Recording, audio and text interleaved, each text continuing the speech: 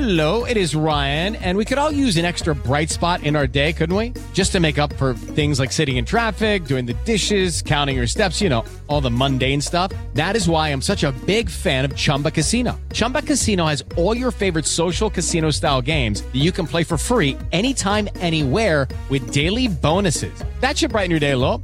Actually, a lot. So sign up now at ChumbaCasino.com. That's ChumbaCasino.com. No purchase necessary. VGW Group. Void where prohibited by law. See terms and conditions. 18+. It is Ryan here, and I have a question for you. What do you do when you win? Like, are you a fist pumper, a woohooer, a hand clapper, a high fiver? I kind of like the high five, but if you want to hone in on those winning moves, check out Chumba Casino. At ChumbaCasino.com, choose from hundreds of social casino-style games for your chance to redeem serious cash prizes. There are new game releases weekly, plus free daily bonuses, so don't wait. Start having the most fun ever at ChumbaCasino.com. No purchase necessary. VGW Group. Void where prohibited by law. See terms and conditions. 18+. I can never get back what I gave to you. Yeah, you treated me bad, but I thought it through. I'm not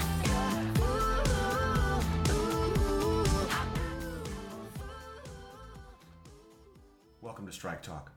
In 1997, the city of New York finally dealt with a public safety crisis that had plagued it for decades. Its police department, NYPD, and its fire department, FDNY or FIDNY, famously loathed one another. Distrust between the two agencies was huge. That had been made clear 4 years prior, in February of 1993, when a terrorist attack on the World Trade Center killed 6 people and forced the evacuation of 24,000 workers amidst thick black smoke. On that day of chaos and crisis, NYPD and FIDNY had not contacted one another to coordinate rescue efforts at all. In fact, NYPD's radios and FIDNY's radios were on different bands, so even if they'd wanted to work together, they lacked the technology to do it. Hence the 1997 decision by the city to furnish NYPD and FIDNY with new Motorola radios boasting a shared frequency for police-fire communications in an emergency. 14 years later, such an emergency arose in horrifying fashion. As hijacked planes hit the north and south towers of the World Trade Center on September 11, 2001, NYPD and FIDNY each sent scores of personnel into the buildings to rescue trapped citizens. But the enmity between the two agencies was such that the Motorola's from 1997 had never been taken out of their boxes by either agency, and NYPD and FIDNY had never even done a joint training drill at the Trade Center to prepare for such a disaster. So, on that horrible day, New York's two principal rescue agencies had zero means of contact with one another. None. Worse, the radios that FIDNY did have on that day all failed amid too much traffic. Police radios did not. So when the South Tower collapsed at 9:59, all the cops in the North Tower got an urgent call to evacuate immediately. They did so via stairwell. But the firefighters in the North Tower got no such word, even as their COs were screaming, "FIDNY, get the fuck out." So they kept climbing, bearing 150 pounds of gear each up 110 stories in a heroic attempt to save people. Cops, now flying down stairwell steps, began to encounter large groups of firefighters, entire companies making that climb. The cops howled, "Get out, get out," yet not a single firefighter did so. Why? Well, they were there to save lives, and they'd heard no such order from their own commanders. But there was also this. No one in FIDNY was going to trust an order, especially one as contrary to firefighter orthodoxy as this one, from a cop. So up they went. And of the 412 rescue workers who perished on that day, 200 were firefighters who could have left the North Tower, but were instead still inside it when it collapsed 28 minutes later. Partners don't have to like one another. They just need to work together toward a common goal or to defeat a common enemy. History keeps proving this to us. Between the years 1109 and 1815, France and England made war on each other 41 times. One of those conflicts, the 100 Years' War, actually lasted 116 years. But when German aggression threw the globe into World War I, Britain and France buried their historic hatred and joined forces with Russia to make the world safe. A few decades later, Franklin Roosevelt faced a different and more lethal threat from Germany, which forced him to make one of the boldest choices in the history of warfare. He decided to make an alliance with the second biggest murderer in the world, Joseph Stalin, in order to defeat the biggest murderer of all time, Adolf Hitler. Common goals work too. In 1997, First Lady Hillary Clinton wanted to pass meaningful legislation on adoption and foster parenting. She went not to an ally, but to an enemy, Republican House Whip and future felon Tom DeLay of Texas, who despised her and her husband. But DeLay and his wife were foster parents, so he wanted to help. So too did longtime Republican and Wendy's owner Dave Thomas. Together, the three pushed through a bill that increased foster adoptions in this country by 64% in just 5 years. Similarly, George W. Bush and liberal lion Ted Kennedy worked together to get an important education bill passed. What mattered was not friendship, just results. Shaquille O'Neal and Kobe Bryant hated one another, but won 3 NBA titles together. Same with Scottie Pippen and Michael Jordan, and they won 6 rings. It works in labor too. In 1935, the American Federation of Labor, consisting of roughly 100 craft unions, expelled 10 of them, who then formed the Congress of Industrialized Organizations, headed by John L. Lewis. There was a lot of enmity between the two, but when the Taft-Hartley Act passed in 1947, the AFL and CIO agreed to oppose it together. Then they merged 8 years later under the leadership of the astonishingly well-named George Meany, forming a massively powerful union. And have you ever seen a Rolls-Royce? Well, car makers Rolls and Royce loathed one another. Here in Hollywood, film titans Louis Mayer and Irving Thalberg resented one another deeply, but they made film history together. Robert Shaw and Richard Dreyfuss battled throughout the making of Jaws, but they didn't tank the movie, and it made history too. Deborah Winger and Shirley MacLaine nearly killed each other on the set of Terms of Endearment, but they didn't. Hello, Best Picture. And the actors playing Fred and Ethel on I Love Lucy, they loathed each other too. The word partner is a near-perfect letter scramble for the word parent. This is ironic because lots of parents run out of passion for one another, but manage to stay together for the kids. That's where the Alliance and the Guild now find one another, in a passionless marriage riven by deep resentments. There's never been a great romance between us. But holy hell, look at the children we've brought into the world. 100 years of brilliance. The Godfather, Roots, Schindler's List, The Sopranos. These are hits, classics, cultural icons, magic. We may not be Valentines, but we've pushed one another to excellence, history, and legacy because we share those common goals. And now we share common threads. There are 850 million content creators on TikTok. I'll say that number again, 850 million. And every single minute of every single day, 5,000 minutes of content are uploaded onto YouTube. Like I said, threads. Meanwhile, in Seattle, Microsoft is now developing quantum computing, a means of reading between ones and zeros to create an AI with exponentially more power, meaning Skynet, the end. These are existential threats to us all. Together, the companies and the guilds can face them and solve them. Apart, we cannot. Like NYPD and FIDNY, we need to communicate.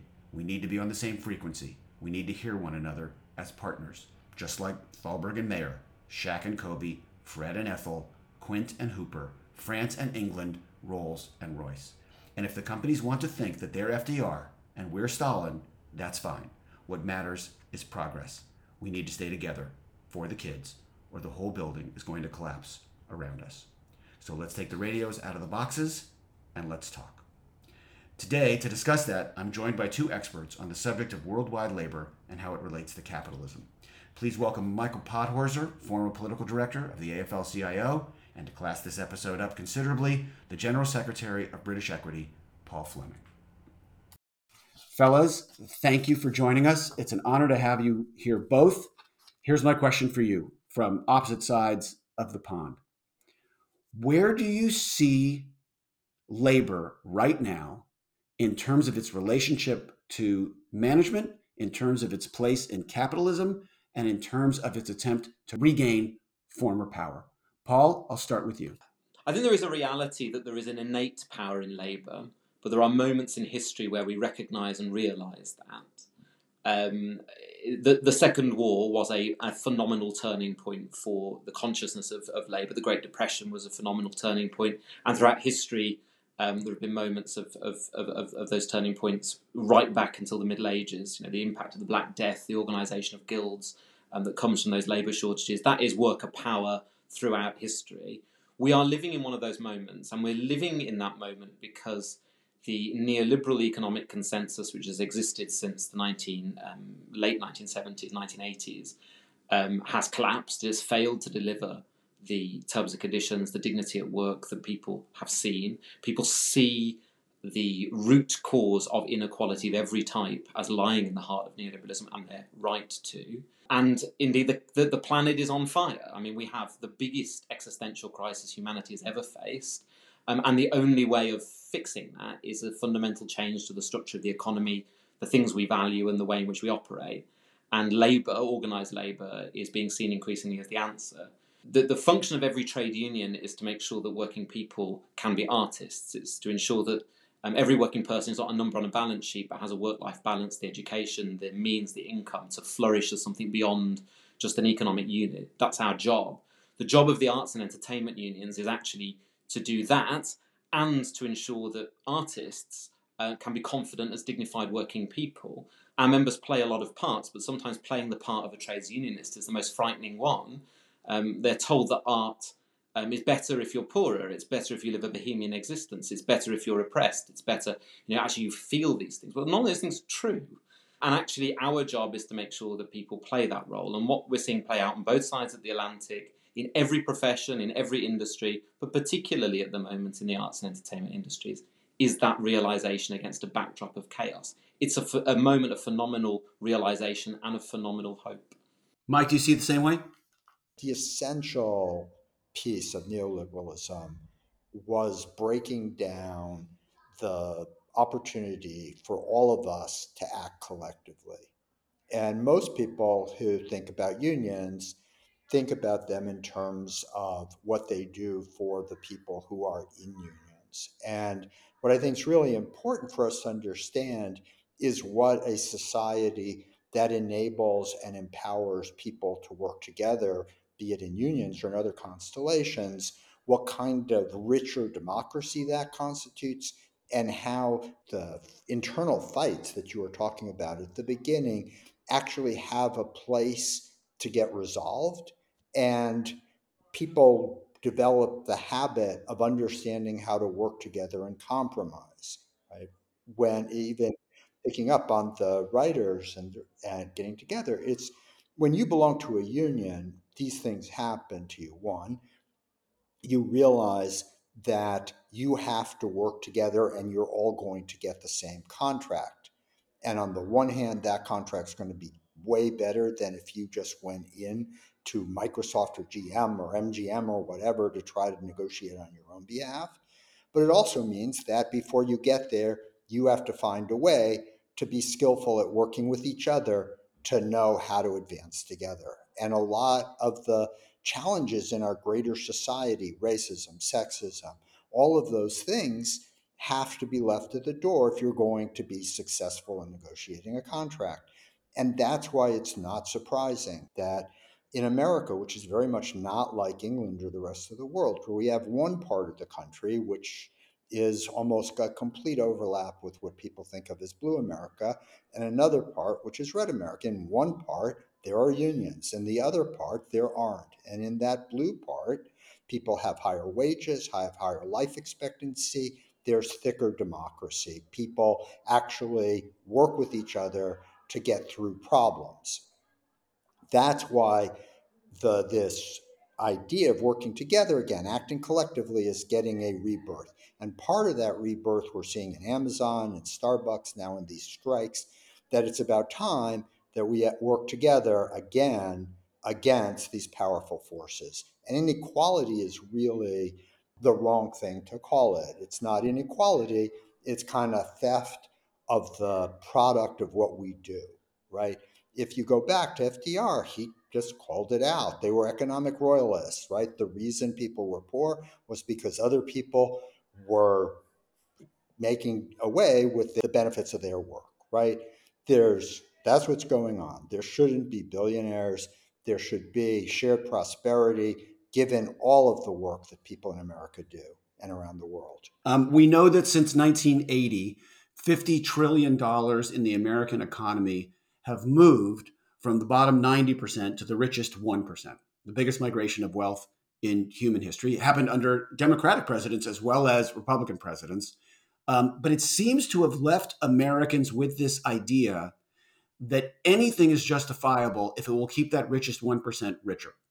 It seems like the rules are designed just to do that in terms of lobbyists writing laws, in terms of stock buybacks, in terms of just outright corruption. Are we seeing numbers to indicate that there are more people gravitating towards unions now than there were 5 years ago or 10 years ago? Sure. The Gallup, which has been polling the question of whether people support unions and whether they think they make society better for more than half a century, now in the last few years has recorded the highest numbers in the low 70s in terms of all the favorability ratings. And I think it's important for people who are listening to this podcast to really step back and think about that for a second. If 70% of Americans want to be in unions and only 10% are, right? There's something going on. And what that something is all the ways in which corporations try to make sure that people cannot have unions because they would do it in a minute, right? Gig workers, Uber, all of the gig economy, they want unions. But instead, Uber, the other companies lobby, they get laws that make them have to be independent contractors. And unlike the screenwriters and others who came of age in an era where there was stronger labor movement and they who are sort of could have been just like Uber workers, right, actually found a way to create a union in a different model, right? But that's the problem, is every new industry that comes up, there are the lobbyists, as you say. There they are making sure that those new parts of the economy are off limits to union. And that's what we have to break up against. Our union density is higher than in the United States. An average of about 25% of British workers are unionised. But when you look at where those people fall, they're disproportionately in the public sector, the National Health Service and so on, and indeed the remnants of heavy industry, the old, highly unionised areas. So British Airways, for instance, a former nationalised company now in the private sector and so on. Heavy manufacturing. My father worked in a car factory dependent on the nationalised car industry. He was. It's all those sorts of places, and including us. I mean, our density is around 75 to 80% in all of the areas we organise in. That's significantly higher than the national average, and that's as a result of that legacy. We were able to operate as a closed shop until 1988, and we have that density legacy as a result of that. But some of the most impressive wins that have happened over the last few years over here have been for Uber drivers, have been for Deliveroo drivers, have been for Amazon workers. I mean, we were the first, amazing thing a few weeks ago, the first Amazon warehouse to be entirely shut down in the world was in the UK as a result of labour action, as a result of a really strong picket and action there. There's a lot of reflection that has to happen on the part of unions as to how that's possible, how you respond to a new economy.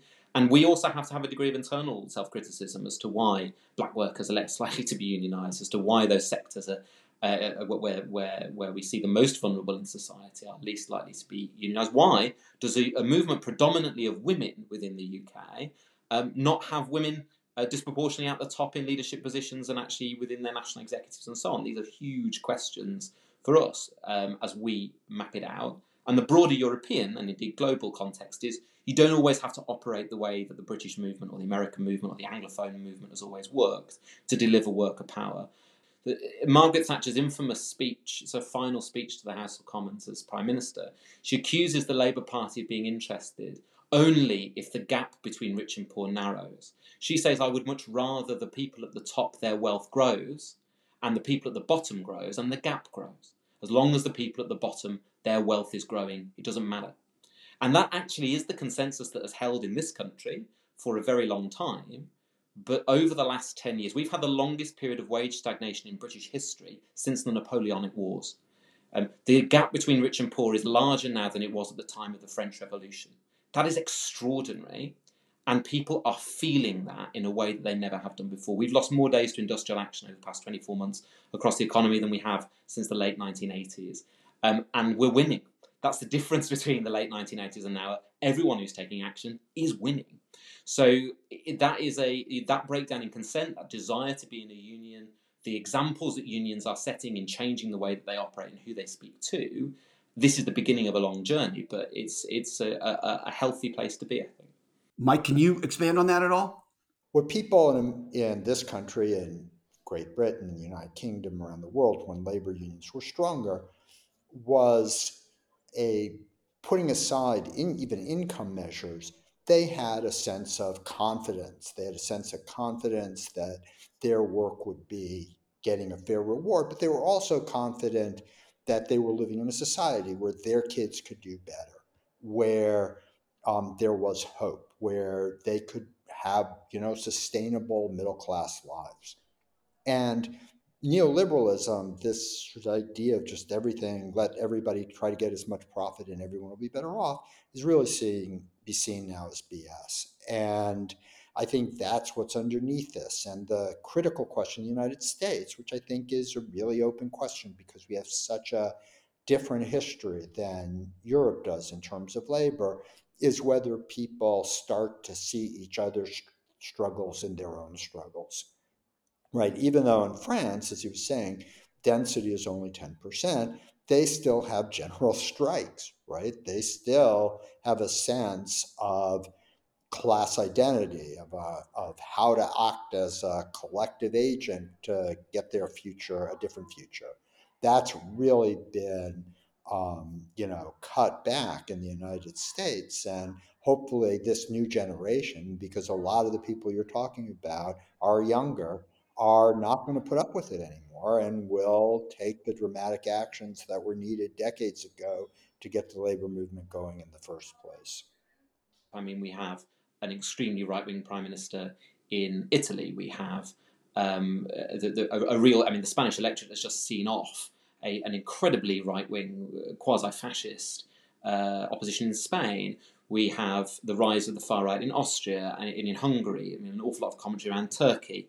These are born out of the same struggles and economic questions as the progressive government in Colombia is being born out of, as we see the defeat of Bolsonaro in Brazil, as we see the rise of new left idea, and indeed Bidenomics and those broader questions, how to respond to the problems of that neoliberalism has left us with, the collapsing consensus. The lesson people have to remember in the context of Brexit is that trades unionism, socialism, that they must be religions of converts, not of heretics. You have to look at the depth of what people are being told, how they are responding, and what their material conditions are like, and lead them with a view of how the world could be, not simply dismiss them as being dragging, reactionary, intrinsically bad people. Instead, recognise that Brexit, indeed the retreat into conservatism in 2019 in this country, despite the incredibly good showing the Labour Party had, a very radical manifesto in 2017. What is all this telling us? And what's Labour's role in this? What can we tell people from a well-organised workplace? How do we place pressure on the structures of society to build a more economically and socially just world? They are all interlinked, and it's beyond the Anglophone world, it's beyond Europe, it's beyond the Americas. It is happening in every single corner of the globe. There's an awful lot of hope out there, but they are all symptoms of the same disease. I firmly believe that there is tremendous commonality between the CEOs of the companies that we're striking against and the writers and the actors. I believe we're all in this together and we all need one another. I don't think CEOs can survive without writers and actors, and I know writers and actors can't survive without CEOs. Why is that commonality seemingly harder to find now? Well, I think part of it is that with all of the financial deregulation that took place in the 80s and 90s in particular, and then into 2000, the pressure really on corporations is just to keep returning the best short-term profit. And in sort of before the 70s, you did have CEOs of corporations that felt a loyalty to that industry and that company succeeding in the future. And now you have much more mercenary leadership in these companies that could be off to be a CEO in a different company tomorrow. And it's a much different set of incentives for them. The commonality comes through a mechanism to negotiate, to strike, to resolve a strike, and to move on to the next point. So I don't think there is a breakdown. Actually, I just think there is a paradigm shift. A lot of it will be about the human questions of who you bring around the table. Mike is, of course, right that CEOs are a very different beast. They don't have that attachment to broader society that the generation of people who went through the war or went through big sort of life-changing events, big the 60s indeed itself, those sorts of generational shifts in cultural solidarity in the way in which the economy worked. There's a lot of people now who are quite alienated or isolated, have never met anybody who isn't at their same social status, isn't their same class. That is a problem. There is a disconnect because industrial relations are seen as secondary, and now they're realising that it's primary. But I do think the glimmers of hope that we are that we continue to see are because of the structure rather than the commonality of interest. It is the architecture that has been built, which allows us a framework to bring together in that exchange of views, sometimes hostile, sometimes conciliatory. So I think that's probably what I look to. I look at great confidence that you don't have a situation in the United States where either side is seeking to break the industrial architecture. What we're seeing is a paradigm shift in the way in which profit is distributed. In fact, what has been happening in the United States is really by the late 70s was sort of a walking away by the government from the kind of architecture you were talking about, right? For unions and collective action to be successful, they have to have the support of the government when the law is on their side. And what really happened famously here with Reagan and Patco was basically a signal to corporate America that they no longer had to worry about the laws constraining their activity. And almost overnight, strikes in the United States disappeared for almost half a century and are starting to come back now. But unless working people strike the way they are now and the way Paul was talking about it, there is no real power in a union, right? It's only the ability to cost the companies that brings them to the table to negotiate. Do unions matter in elections anymore? Can unions have power if they don't matter in elections anymore? Well, unions in the United States, we definitely have power in elections, and you can look at that different ways. The way it's most commonly looked at is just that there are a lot of academic studies that show that when you control for all the demographics, people when they join it once they join a union become much more likely to support Democrats than people of the same demographics and life circumstance. And people who are in unions are much more likely to go out and volunteer and other activities. But there's a way in which, and I think this was in your question, so when everybody asks me this question, you're just thinking about like the presidential election or something. But if you're in Los Angeles, in wherever you are, like a mayor's race, a city council race, a school board race, all of those elections in places where there are strong unions is an integral part of politics, right? That is why blue states just are very different than red ones because you have a vehicle for collective action. And in the United States, we know that at least 5,000 people who are members of the AFL-CIO have been elected to office, right, or are serving right now. And there are probably more that we don't know about. But that goes everything from someone who's sitting on a fire commission somewhere up to literally the the governor of Minnesota, who was a teacher and who we helped win a congressional race and then the governor's race, as well as members of Congress, right? We're an important part of political democracy in this country where unions are enabled. And it's hard to explain to our members who are looking over to the other side of the pond and saying, gosh, look at these Americans. They're really inspired by the action that's happening in Hollywood and indeed across the United States. Why can't we do that here? And it's very difficult because everybody thinks America is this incredibly sort of harsh, capitalistic, un-labour-friendly environment. So actually the legislative framework in the United Kingdom is worse. It is the most restrictive labour legislation in the Western world by a long, long way.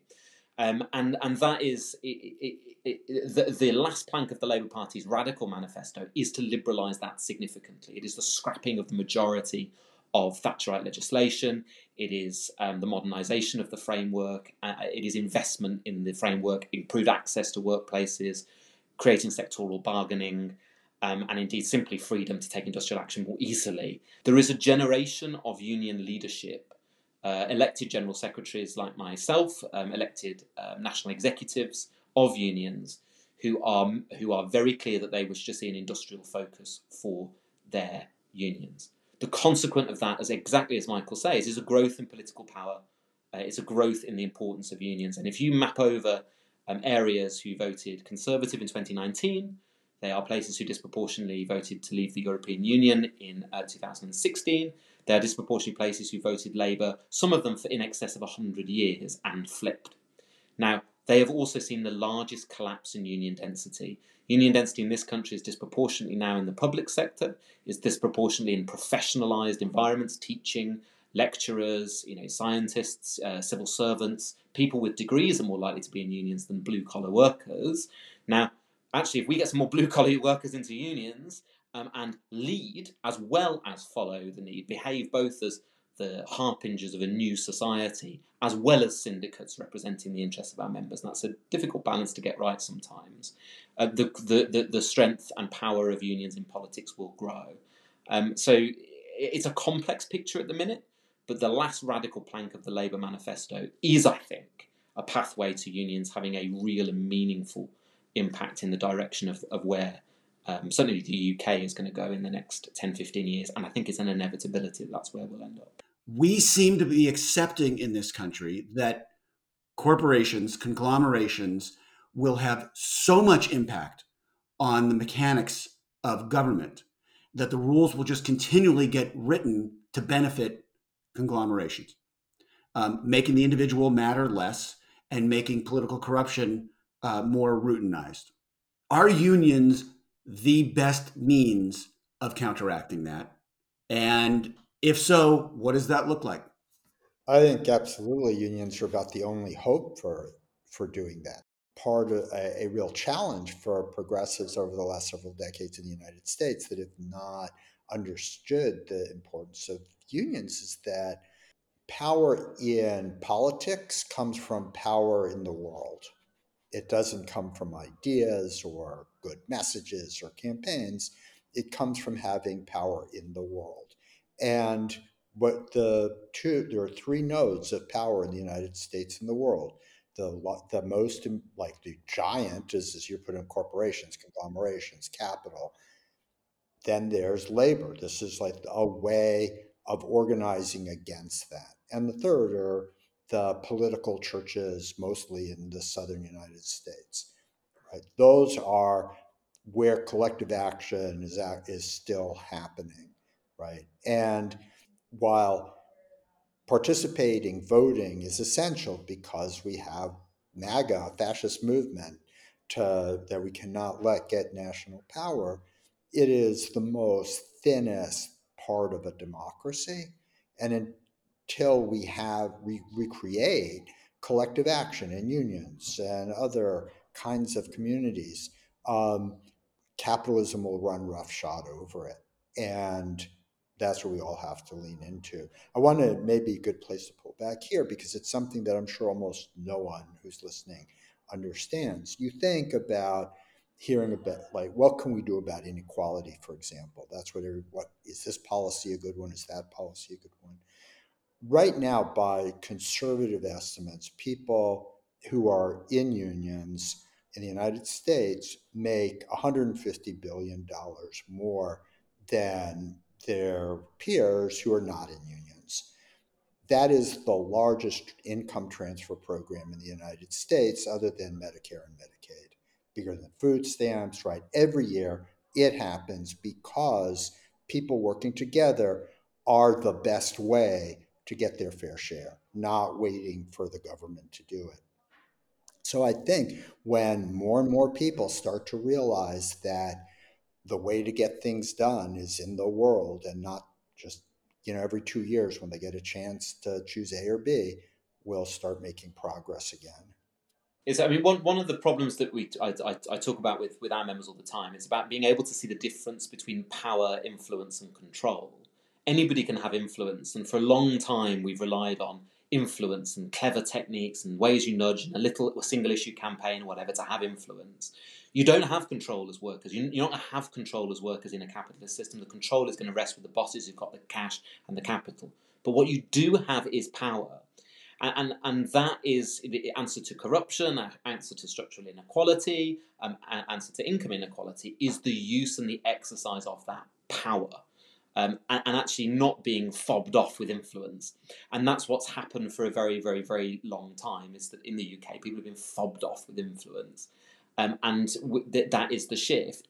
Corruption is seen as so endemic in society, so inevitable, that there's nothing you can do about it. It is a day-to-day part of the way in which modern 21st century capitalism works. What the trade union movement is about moving away from the influence and getting upset about the individual moral or immoral actions of Boris Johnson, and I don't think his parties are the most heinous things he's ever done. You've got to move into a world where you actually have power to hold to account people who are mugging the taxpayer off for millions, billions of pounds, and it is through the union movement, through collective action, that you actually change that. And I think that is really, really, really key. It's also dependent on the union movement having a degree of its own self-reflection as to how it builds that sense of power resting in the collective in society. Our alliances with green movements, our alliances with racial justice movements, our alliance with disability activists and others, and women's activists who are seeking to challenge other structures. How are we not just turning up as the lecturers who are, we've been doing collective action for a long time and, you're really important to us, but how are we actively amplifying their voices and being a platform and doing that cross-exchange? We've got to have a reflection as to how connected we are to the collective phenomenon that is happening throughout society. It's a big bit of the way we need to restructure the economy. When you talk about restructuring an economy, that's a giant idea. What does it mean in terms of our little picture right now, the strikes of the Writers Guild and SAG-AFTRA? In what way does the business have to be restructured for the Writers Guild and SAG-AFTRA to get their fair share and for the companies to still feel that they can be competitive with each other in a global marketplace? What has to happen doesn't have to wait for the whole economy to be restructured. It just has to be all of the people in Los Angeles, all the people around the country stay in solidarity with the striking writers and actors. It means that we understand that whether it's our industry, our job on the line today, right? It's all of our jobs on the line if they can pick everybody off one by one. And because it is about power, it's not about restructuring the economy. It's restructuring the relationships of power that we feel as, the 90+% who are getting left out in the cold, how we behave. It's not about how the government behaves. It's not about how the corporations behave. It's about how we behave, because if we act together, we have the power to change things. Another thing I'm very fond of saying is no one's coming to save us. The government is going to sweep in with some great legislation and help everybody. That's never happened, ever, anywhere. What happens is working people turn up and do the thing. And there's been a restructuring of the economy over the last 50 years by stealth, step by step, company by company, takeover by takeover, bosses pay rise, bonus by bonus. That is how it has happened. And that's what we've got to do, dispute by dispute, path by path. What we cannot have is a trade union movement, and my union historically has been guilty of this as much as others have, of saying this is one dispute that has no wider impact and has no relevance to anybody else.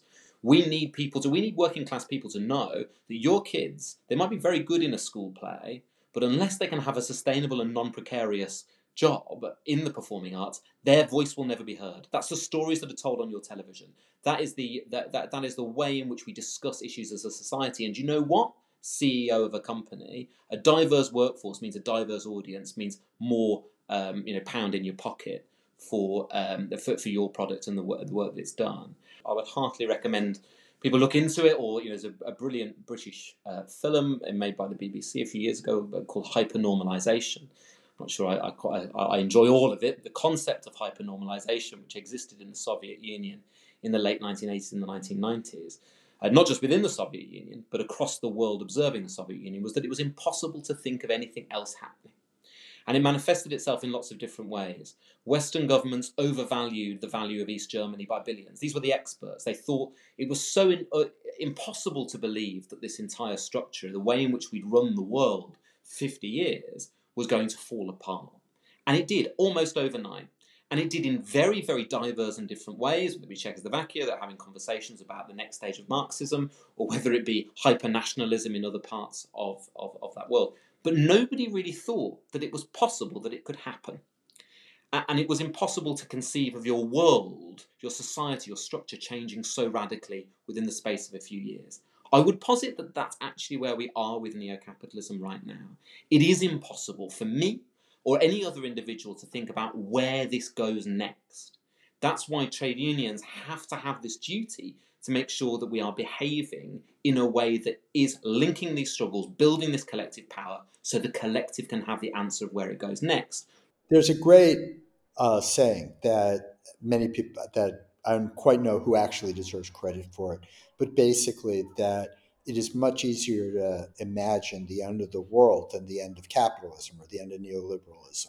Right? There's a way that the arrangements in society tend to have a momentum and a kind of inevitability that is in fact what makes them sustainable. And I'm old enough, and that when I was young, right, there was a different worldview. It was a pluralistic worldview in this country where the idea was that the best society was one where the interests of working people, government, and corporations were balanced. And that produced shared prosperity for decades.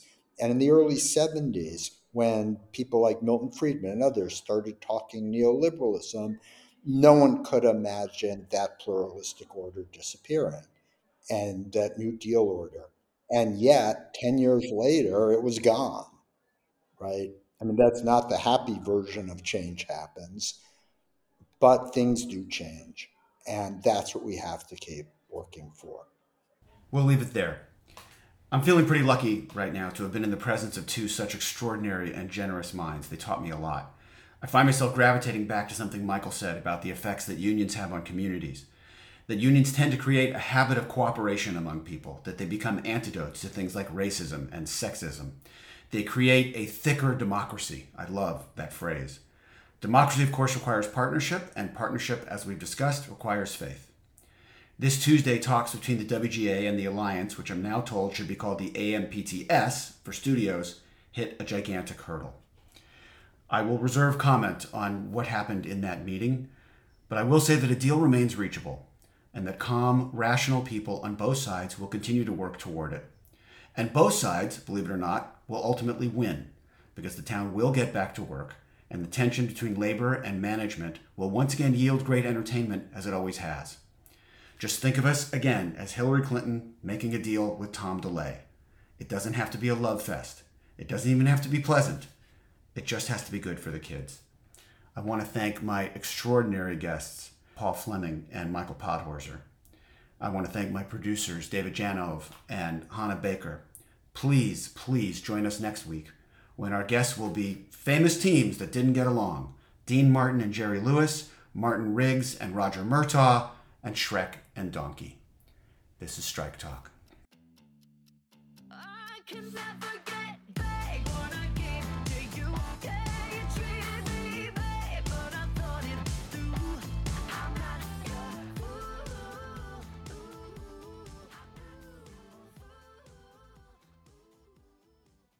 Judy was boring. Hello. Then Judy discovered ChumbaCasino.com. It's my little escape. Now Judy's the life of the party. Oh, baby, mama's bringing home the bacon. Whoa, take it easy, Judy. The Chumba life is for everybody. So go to ChumbaCasino.com and play over 100 casino-style games. Join today and play for free for your chance to redeem some serious prizes.